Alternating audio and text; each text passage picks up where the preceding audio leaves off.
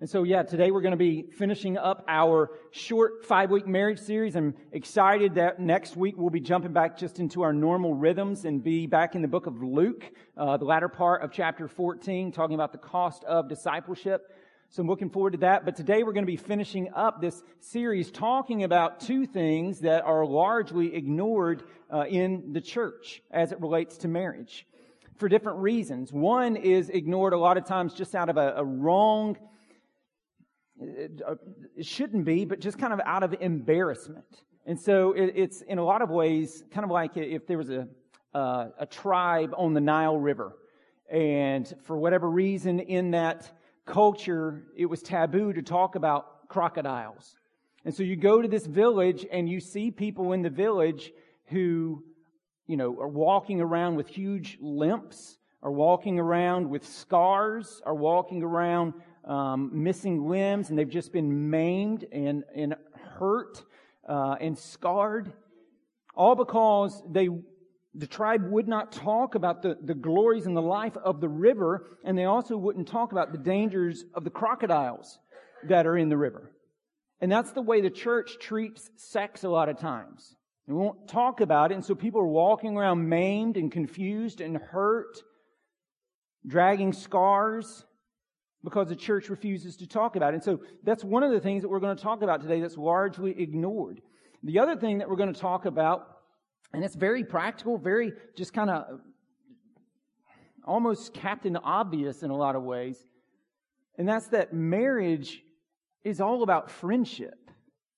And that friendship is a gift in marriage, just as sex is a gift. And they're to be received these ways. And so we're going to talk about both of those things, and both of them flow out of Genesis 2:24 that we've talked about every single week. Just kind of God's blueprint for marriage. That we are to leave our mothers and our fathers. We're to hold fast or cleave to our spouse. And that we're to become one flesh. And that one flesh union has got a lot of connotations. We've talked about it. It's got, literal one flesh, and we'll get into that today, and metaphorical, all right? But two of the things that it at least, points to is unity and one flesh as it relates to friendship and as it relates to sex, as it relates to being friends and as it relates to being lovers. And so just kind of the way we're going to frame the sermon and the two kind of big hooks to give you to take some notes on is going to be the gift of friendship in marriage. And then secondly, we'll talk about the gift of sex in marriage. And so that's kind of how this is going to break down this morning. If you want to take some notes with that, I put a bunch of resources down at the bottom. I'd encourage you to pick some of those up. They'll all be very, very, very helpful to you. And so the gift of friendship in marriage, again, just very Captain Obvious here. The key to marriage, a God-glorifying, good, fun, exciting, fulfilling marriage is friendship. And marriage starts that way a lot of times. I know it did for Sarah and I. We were friends for 3 years, really good friends for 2 years, before I convinced her to dump her boyfriend and start dating me. That's a whole nother story. Who was also my roommate. No, it's not as bad as it sounds. It's I promise. That sounded really bad. It wasn't. Promise. It's a long story, but it's a good story. But a lot of times we start out that way. We start out as friends, all right, and in this journey of friendship, but then it gets off course as friends become business partners trying to pay the bills, parents trying to raise kids, cab drivers trying to shuttle, family members all over the place, caregivers trying to tend to aging parents, and event planners trying to organize everything from birthdays to holidays to vacations. And all this, we get busy in all of these things, but somewhere we need to just kind of step back from that and call a time out and do some self-assessment and some self-examination and realize that the key to doing all of those things, which need to be done, is to first and always be working on the friendship. Because the rest of marriage will take care of itself. It'll all come together, and it'll come together much more happily and much more easily when you're doing it with your friend. And so to work first on that key of friendship. And countless sociology studies back this up. But even more important than sociology studies is what the Scripture says.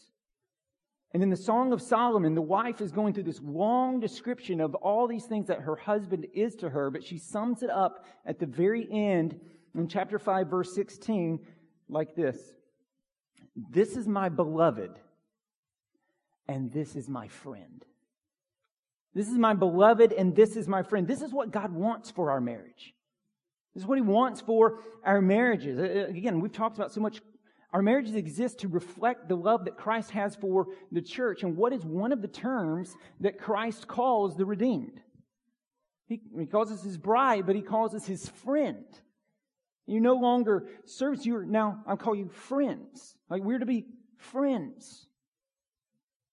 And it only takes one spouse to be friendly, but it does take both spouses to be friends. It takes both spouses. And when that happens, love and laughter ever increasingly mark your marriage. When you both do that. And so we want to pursue that. This is what God wants. This is, it gives Him glory. It's good for us as well. And so we want to pursue this. The question is, how do we pursue this? How do we pursue becoming a better friend toward our spouse? Well, it is not by trying to get them to be a better friend. It is by you ferociously striving to be a better friend. And part of that striving, I think, is understanding, and I'm going to broad brush here. This is going to be, and I know this doesn't fit exactly in all circumstances, but very broad brush. Part of that's seeking to understand how men and women often engage in friendship a little bit differently. I came across two really good descriptions this week that I think are helpful, that I'm going to share with you this morning, just kind of describing some very common friendships. And so one of them, the first one I want to talk to you about, is a shoulder-to-shoulder friendship. And this is where you work together to accomplish something. All right, it's a friendship that's revolved and built around a shared activity of some kind. So that's a shoulder-to-shoulder friendship. The other one is a face-to-face friendship, which seeks a lot of face time, a lot of conversation, and not of the trivial kind, but of depth. And so here comes my broad brush. Men most commonly have shoulder-to-shoulder friendships.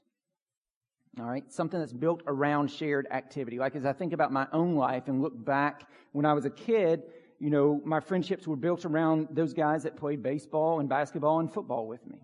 When I got into college, it was built around those guys who ran track and cross country with me. When I went into the working world prior to going into ministry, it was built around those folks that I worked with. We had a shared activity. We had something in common. We were seeking to accomplish something, and our friendship was kind of built around that.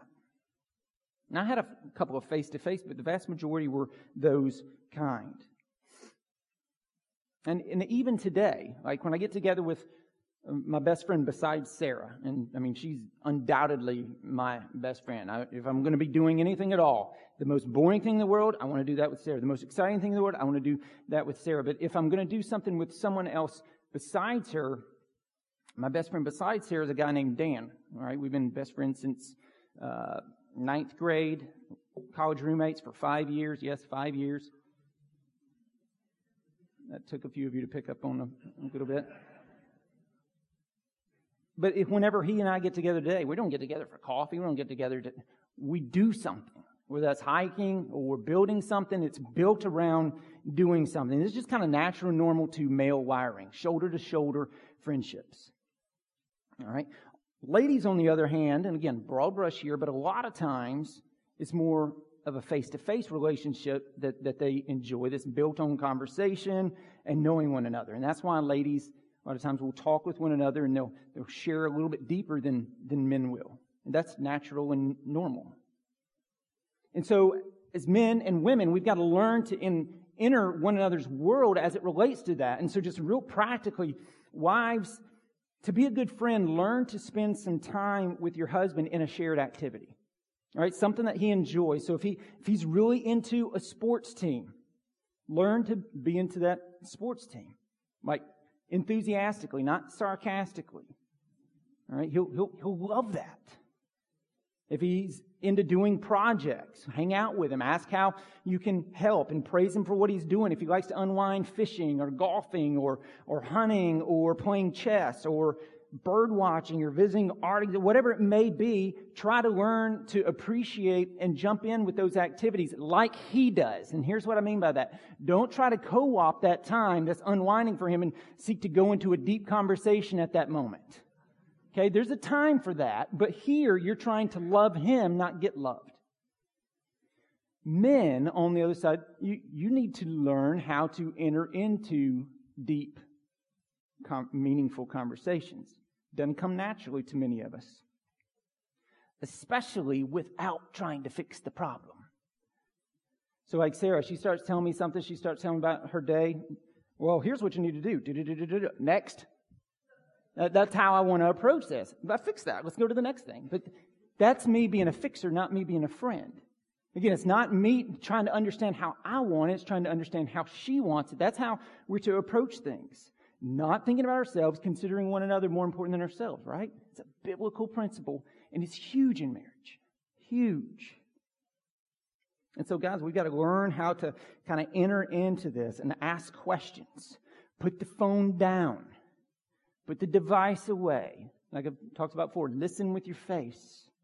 Ask questions. Try to draw her out.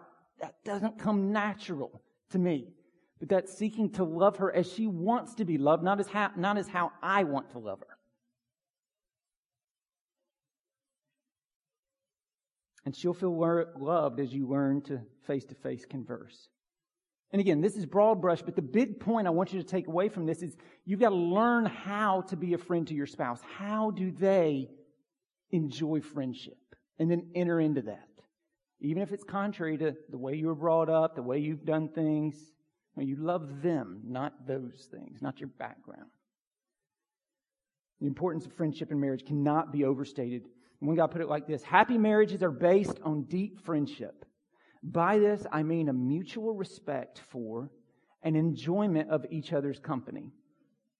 These couples tend to know each other intimately. They're well-versed in each other's likes, dislikes, personality quirks. We've all got them. Hopes and dreams. They have an abiding regard for each other and express this fondness not just in the big ways, but in little ways, day in and day out. And so marriage is all about friendship. And it is a gift to be married to your best friend. And so pursue that. All right? Pursue that in obedience to God and for your own good. Pursue that. And I know for those of you who are married, we're not all there. Okay, I'm describing the ideal here. And I know that for some of us, our marriages are far from that. But even in that case, Romans 12 says, insofar as it depends on you, seek to live at peace with all people. And so kind of taking that, insofar as it depends on you, seek to be a friend to your spouse. Knowing that where the ideal is lacking, God gives grace. But we pursue His ideal. All right, we pursue that. That's the gift of friendship. But as I said, the other often ignored in the church aspect of marriage is sex.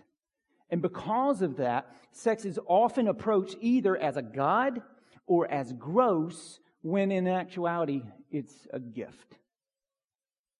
I mean, Romans 1, thinking of it as a god, Romans 1 tells us that people will either worship God as creator, all right, of all things and enjoy His creation, including our bodies, including sex, or we will worship creation.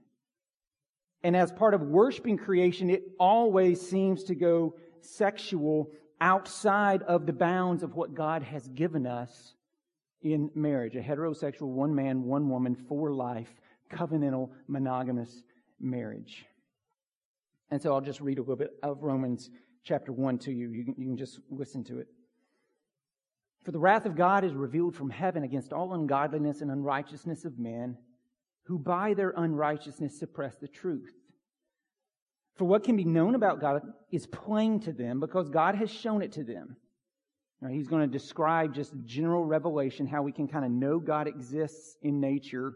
All right, special revelations given to us in His Word where we can know who He is and what He is, but general revelations, what we can see. Here it is. For His invisible attributes, namely His eternal power and divine nature, have been clearly perceived ever since the creation of the world in the things that have been made. So they are without excuse.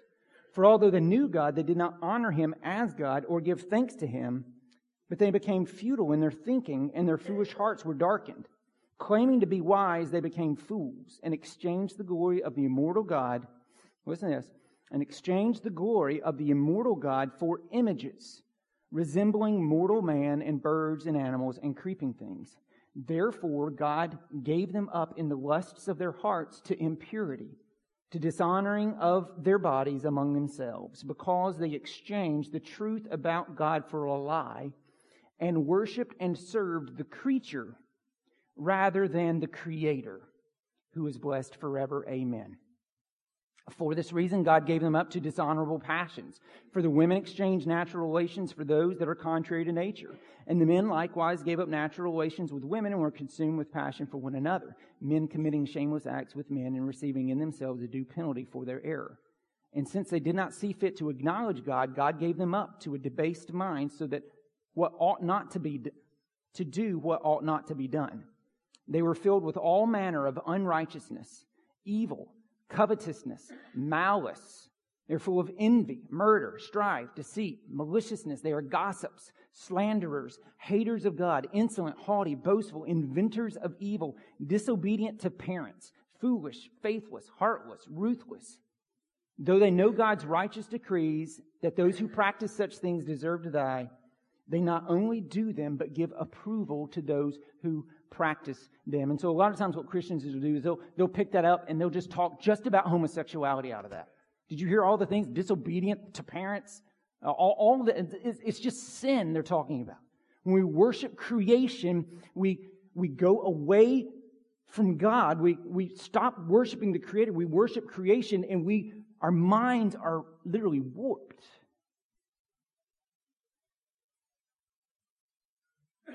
And all sex outside of marriage, all of it, of any kind, all of it is out of bounds, according to God's Word. We'll come back to that in a minute.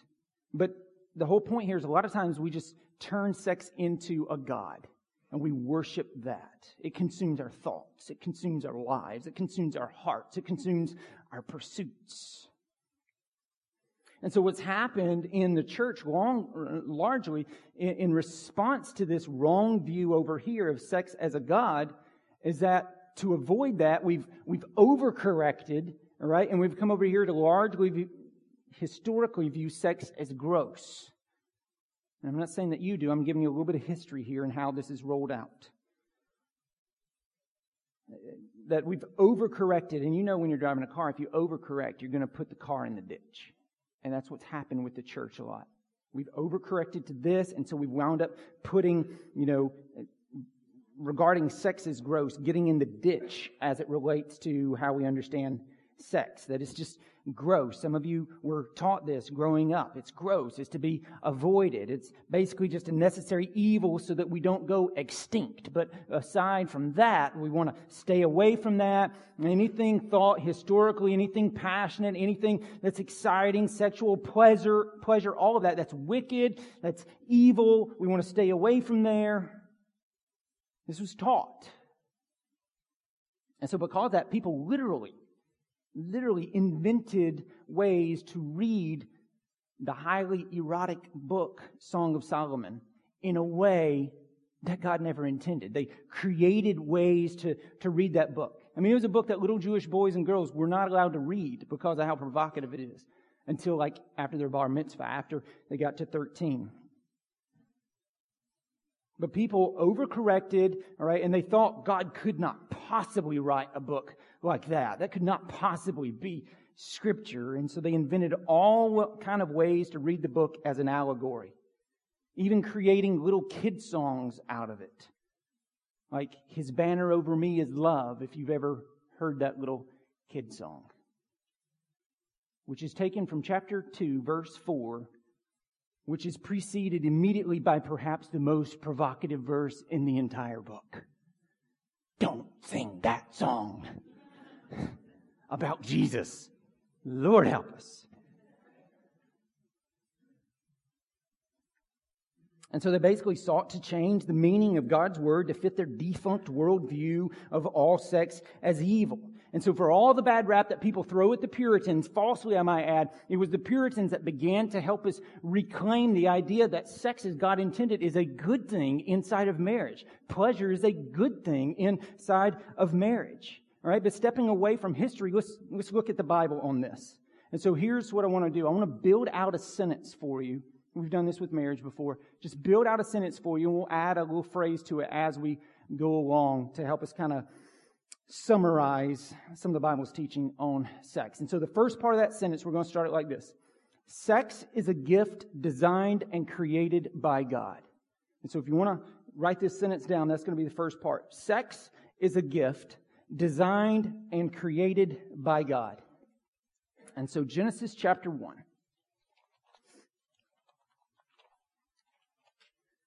Sex is a gift designed and created by God. Genesis chapter 1, verse 27. So God created man in his own image. In the image of God, he created him. Male and female, he created them.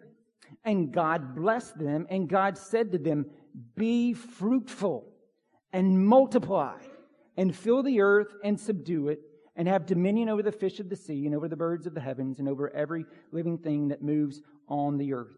Chapter 2, verse 24. This is a verse we've camped out on so much. Therefore, a man shall leave his father and his mother and hold fast to his wife, and they shall become one flesh. And the man and his wife were both naked and were not ashamed. And so sex is a gift designed and created by God. And so if God created sex and sexuality in his own, quoting his own words, very good creation, right? If God created sex and sexuality in that way, then by its very nature, how are we to view it? As very good. It is a gift. It's a gift from God. I mean, when our first parents, Adam and Eve, consummated their covenant, God was not sitting up there shocked, right? Feeling just distraught. What is going on? What are they doing? No, He created their bodies for sex. Our anatomy bears this out. And so the reason that sex is fun and pleasurable and wonderful is because God created it that way out of His goodness. For us to steward and enjoy and to tie the hearts of married couples together in a way that nothing else can. Which brings us to the second part of our sentence. Sex is a gift designed and created by God with particular purposes, two of which are pleasure and connection. Okay? With particular purposes, two of which are pleasure and connection. Now, to be sure, sex is inherently about procreation. Be fruitful and multiply. Okay? He wants us to fill the world with worshipers of Him. In fact, Genesis 1:27 is really the first great commission that you find in all of Scripture. We're to make disciples. Go into the world and make disciples, right? In Matthew chapter 28, well, here this is the same thing. Be fruitful and multiply. Fill the world with worshipers. Fill the world with disciples. So it's inherently about procreation. But it's not just about procreation. It's about pleasure and connection as well. And I can take you to loads of places in the Bible to show you this. But let me just read to you one section of the Song of Solomon. All right? The whole book is laced with things like I'm about to read to you. But I'm just going to read one section, Song of Solomon, chapter 7. All right, if you want to follow along, it's page 563 in the Bibles that are around you. Song of Solomon, chapter 7. And as I read this, if you start to get nervous and squirm, I'm reading the Bible. Back off. Just playing with you. Song of Solomon, chapter 7.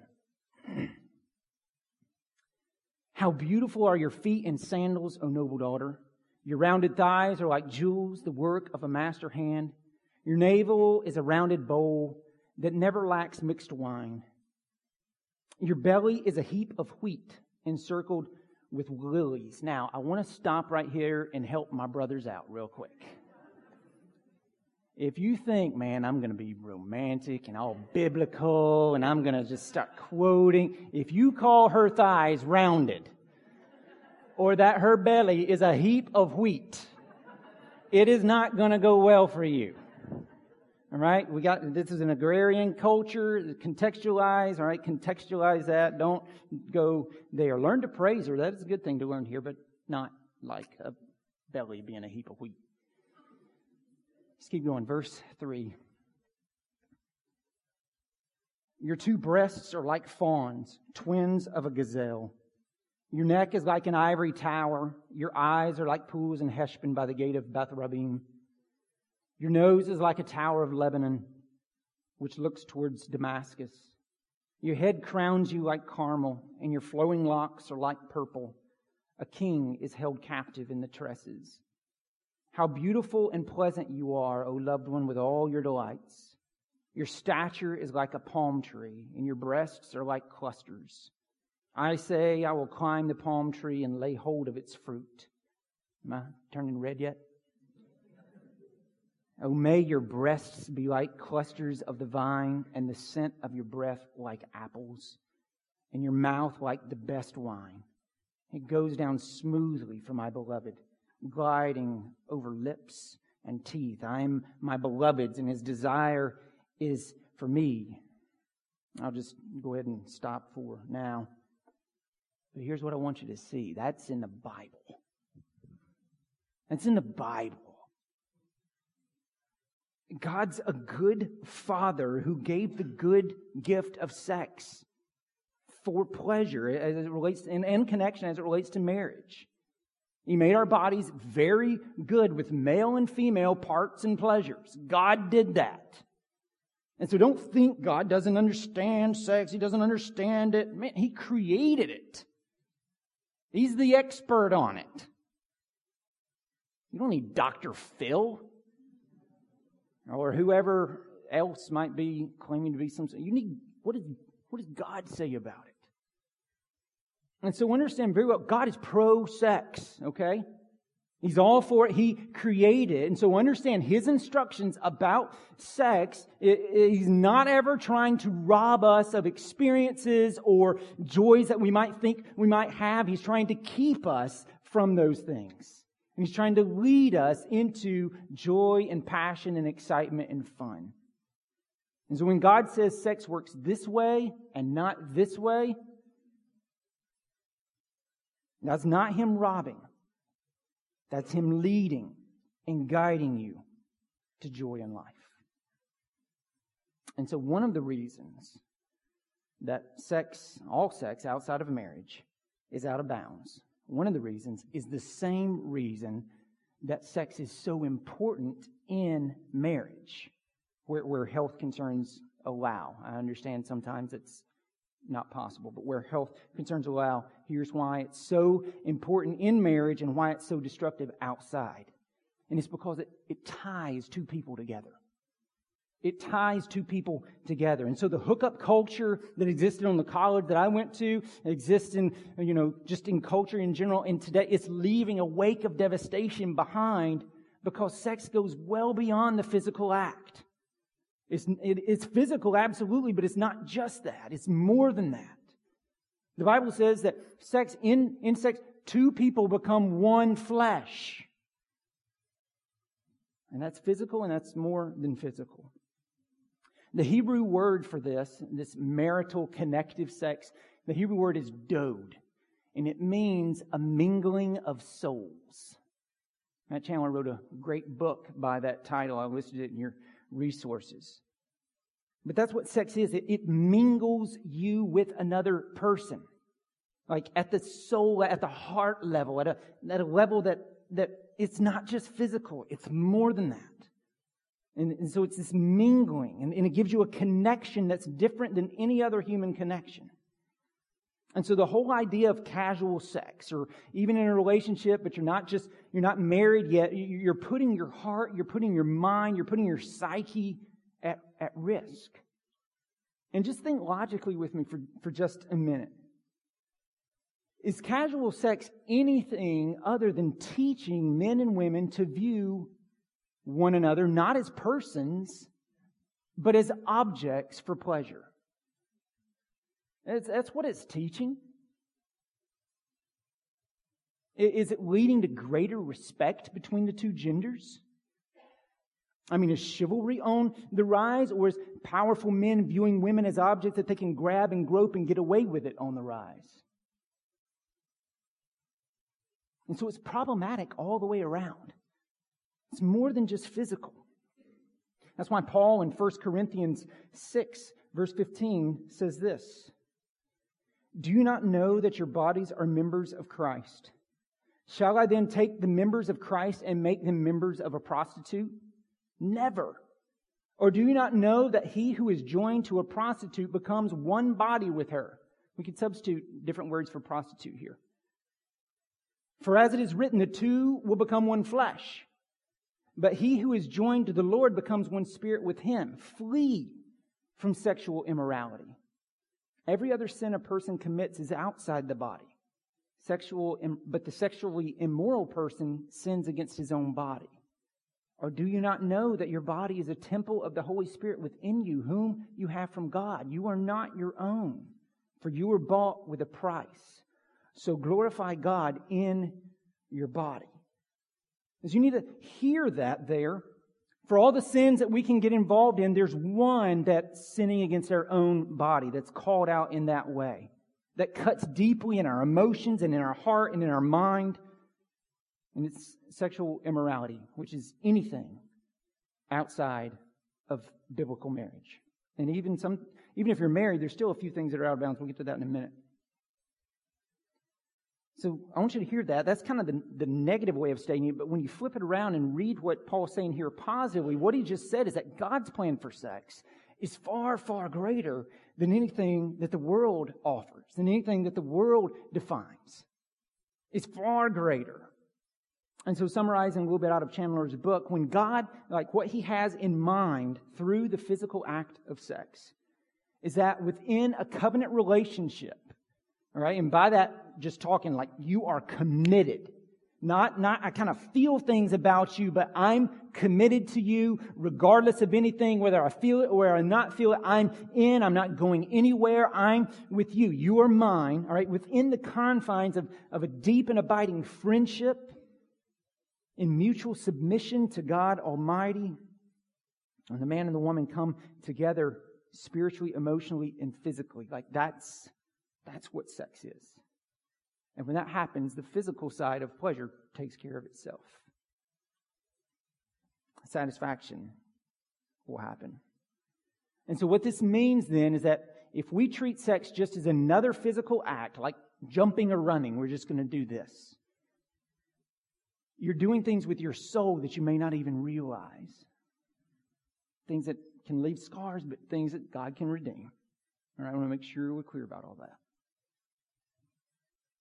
Or maybe you feel it deep down, you know it in your gut, but you suppress it, but you're allowing damage to happen to yourself. This is why God gives good instruction on sex. He's saying, I'm for it. It's awesome. Have fun in this way. Over here, it's dynamic. Over here, it's dynamite. It'll blow up. And so we've said sex is a gift designed and created by God with particular purposes, two of which are pleasure and connection, and now adding to that within appropriate boundaries. Okay?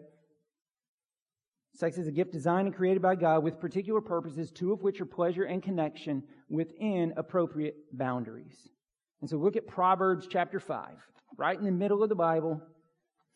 Proverbs chapter 5, same guy that wrote Song of Solomon. Solomon wrote the Proverbs, most of them at least. Chapter 5, verse 15. All right, we're talking within appropriate boundaries. Here's what he says. Drink water from your own cistern, flowing water from your own well. Should your springs be scattered abroad, streams of water in the streets? He's talking about sex. Let them be for yourself alone and not for strangers with you. Let your fountain be blessed and rejoice in the wife of your youth, a lovely deer, a graceful doe. Let her breasts fill you at all times with delight. Be intoxicated always in her love. Why should you be intoxicated, my son, with a forbidden woman and embrace the bosom of an adulteress? And so we're talking here about, what is out of bounds. It is to be within boundaries. And again, within marriage, it's dynamic, but outside, it's dynamite. And so adultery, what he's specifically, getting at here, is out of bounds. Pornography is out of bounds. You're like, well, we watch it together as a married couple. It's out of bounds. You're bringing someone else into your home. Right? Bringing a literal person into, that's out of bounds. Premarital sex, extramarital sex, all these things are out of bounds. And let me camp out just real quick. Every single one of us in this room is a sexual sinner. There's not one of us in here who is not. Every single one of us. You're like, no, not me, not me, not me. Have you ever lusted? Jesus says that's like committing adultery. Every single one of us is a sexual. So there's no finger pointing. There's no, I'm better. No. All there is repentance.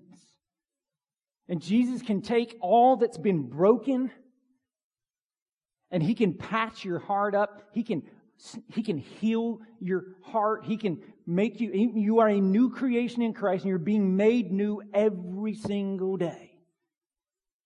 He lavishes grace. He lavishes forgiveness. And He's the one who lived perfectly for you. We've blown it. He did it. He lived perfectly sexually. Tempted in all ways, the Bible says, yet without sin. Perfect life.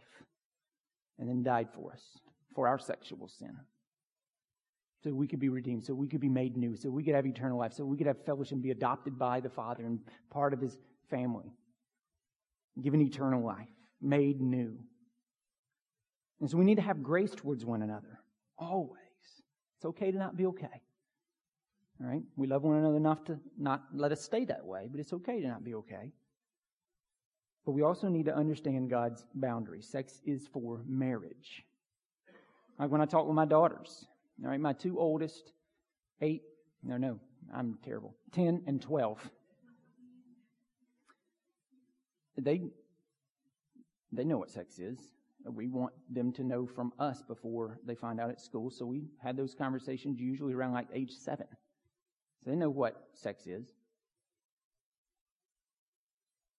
And they understand what we teach them is within marriage, even while they're like, oh gosh, that's disgusting. And just, Sarah has that conversation. Husbands, if you have sons, you have that conversation. If you have daughters, ladies, you have that conversation.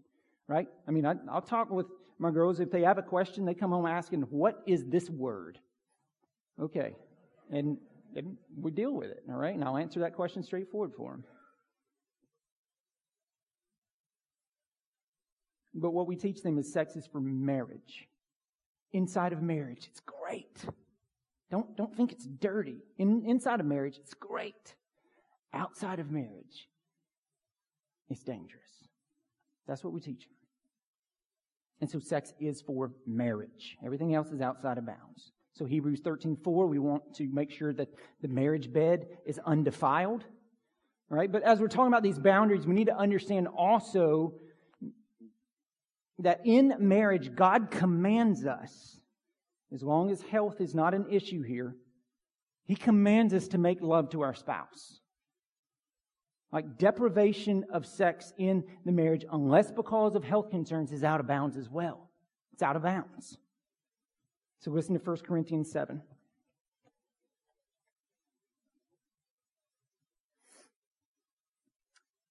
Verse 3, the husband should give to his wife her conjugal rights, and likewise the wife to her husband. For the wife does not have authority over her own body, but the husband does. Likewise, the husband does not have authority over his own body, but the wife does. Do not deprive one another, except perhaps by agreement for a limited time, that you may devote yourselves to prayer. But then come together again so that Satan may not tempt you because of your lack of self-control. The Bible presupposes and assumes that we're going to struggle with sexual sin. And so, denial of sex. Listen, sex is not a weapon. It is not a weapon that you are to use. All right? That's wicked. It's not a weapon, it's a gift. And so the only time to deny one another is verse 5, by agreement for a limited time that we may devote ourselves to prayer. And so just real practically, what this is saying, especially as it pertains to verse 4, for the wife does not have authority over her own body, but the husband does. Likewise, the husband does not have authority over his own body, but the wife does. Just real practically, what this means is that men, sometimes you have to die to yourself when you would like to, and she doesn't feel like it. And you die happily.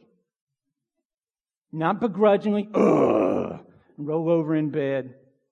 You die to yourself. Christ died for you. You die happily to yourself. Because she has control over your body, not you. Ladies, there may be times where you're tired and not really in the mood. But you must die to your own desires. All right? Happily, and make love to your husband. Both of you seeking to consider the other person more important than yourself, seeking to please the other person, thinking more about them than you are yourself. And when we are both seeking to do that, things are going to work out well. It's when we go selfish that it goes bad. And so when we both, from like my spouse she has control over my body. That's how we approach this. Not, it's mine, it's me. No. Thinking about the other person. And while there's a lot of boundaries that we're kind of talking about here, I want to talk about one more. And I know we're going late, but I think this is important to say. Your standard of beauty is your spouse. Your standard of beauty is your spouse.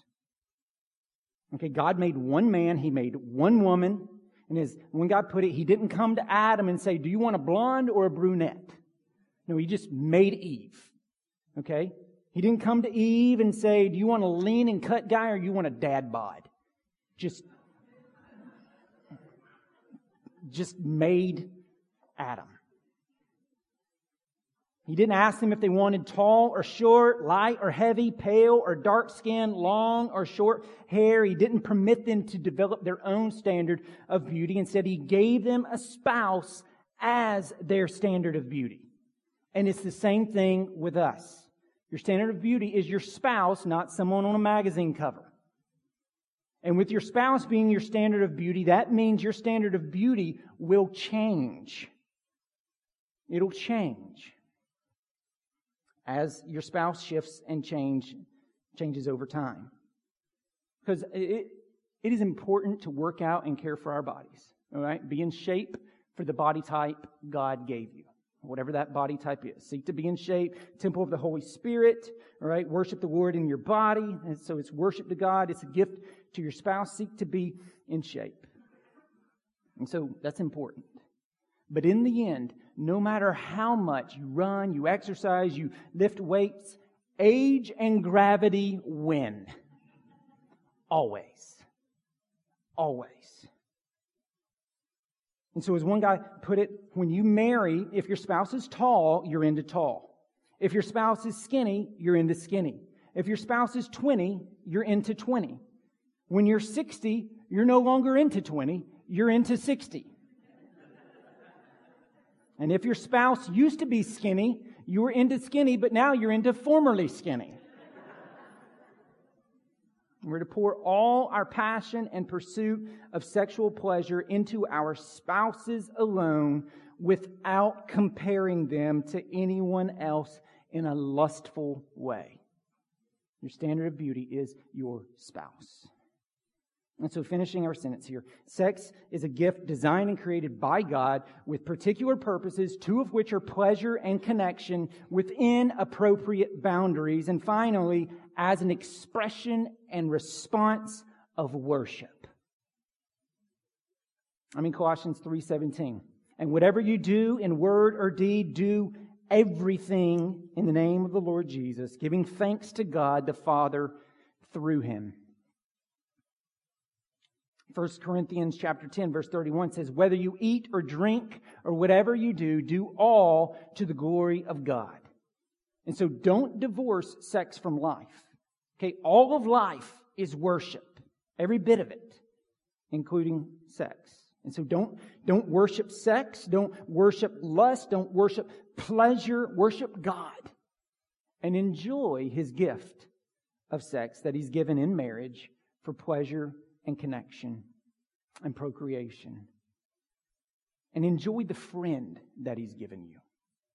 Regardless of the way you feel about your spouse, like right now, regardless, they are a good gift. Specifically chosen by God for you. To change you, to make you more like Him, to fulfill you and all those things as well. But He's more interested in your holiness than He is your happiness. Though if we pursue His holiness, He'll make us happy. It's a good gift. Sex and friendship. In marriage. And so treat your spouse that way. As a good gift. As worship to God. All right, for His glory. For your spouse's good. And for your own joy. Your spouse is a gift. Let's pray. Father, we thank You for this time to talk candidly and openly about the gift of sex, the gift of friendship. And I pray that You would ever increasingly shape and reshape our minds in conformity with Your Word. That as it relates to these gifts that You've given, some of us, all of us, at bare minimum need touch-up paint. But Father, because of the proclivity of our hearts towards sexual sin, we constantly probably need to be priming over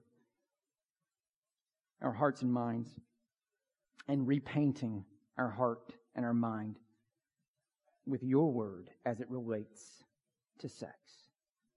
Let us not pursue it as a god. Let us not, that is sinful and wrong. Let us not perceive it as gross. That is sinful and wrong. Let us receive it as a gift from You for many purposes, two of which include at least pleasure and connection. And so, Father, would You help our marriages here to be strengthened, not just by this conversation we've had today, but communication and conflict resolution, as we talked about last week, understanding what marriage is, understanding what family life is all about. And Father, give people the boldness and courage to ask for help. Whether that's grabbing a book and reading it or talking in a community group, asking for help as it relates to whatever's going on in their marriage. Or need to get a little counseling, a little help, just a little more touch-up paint.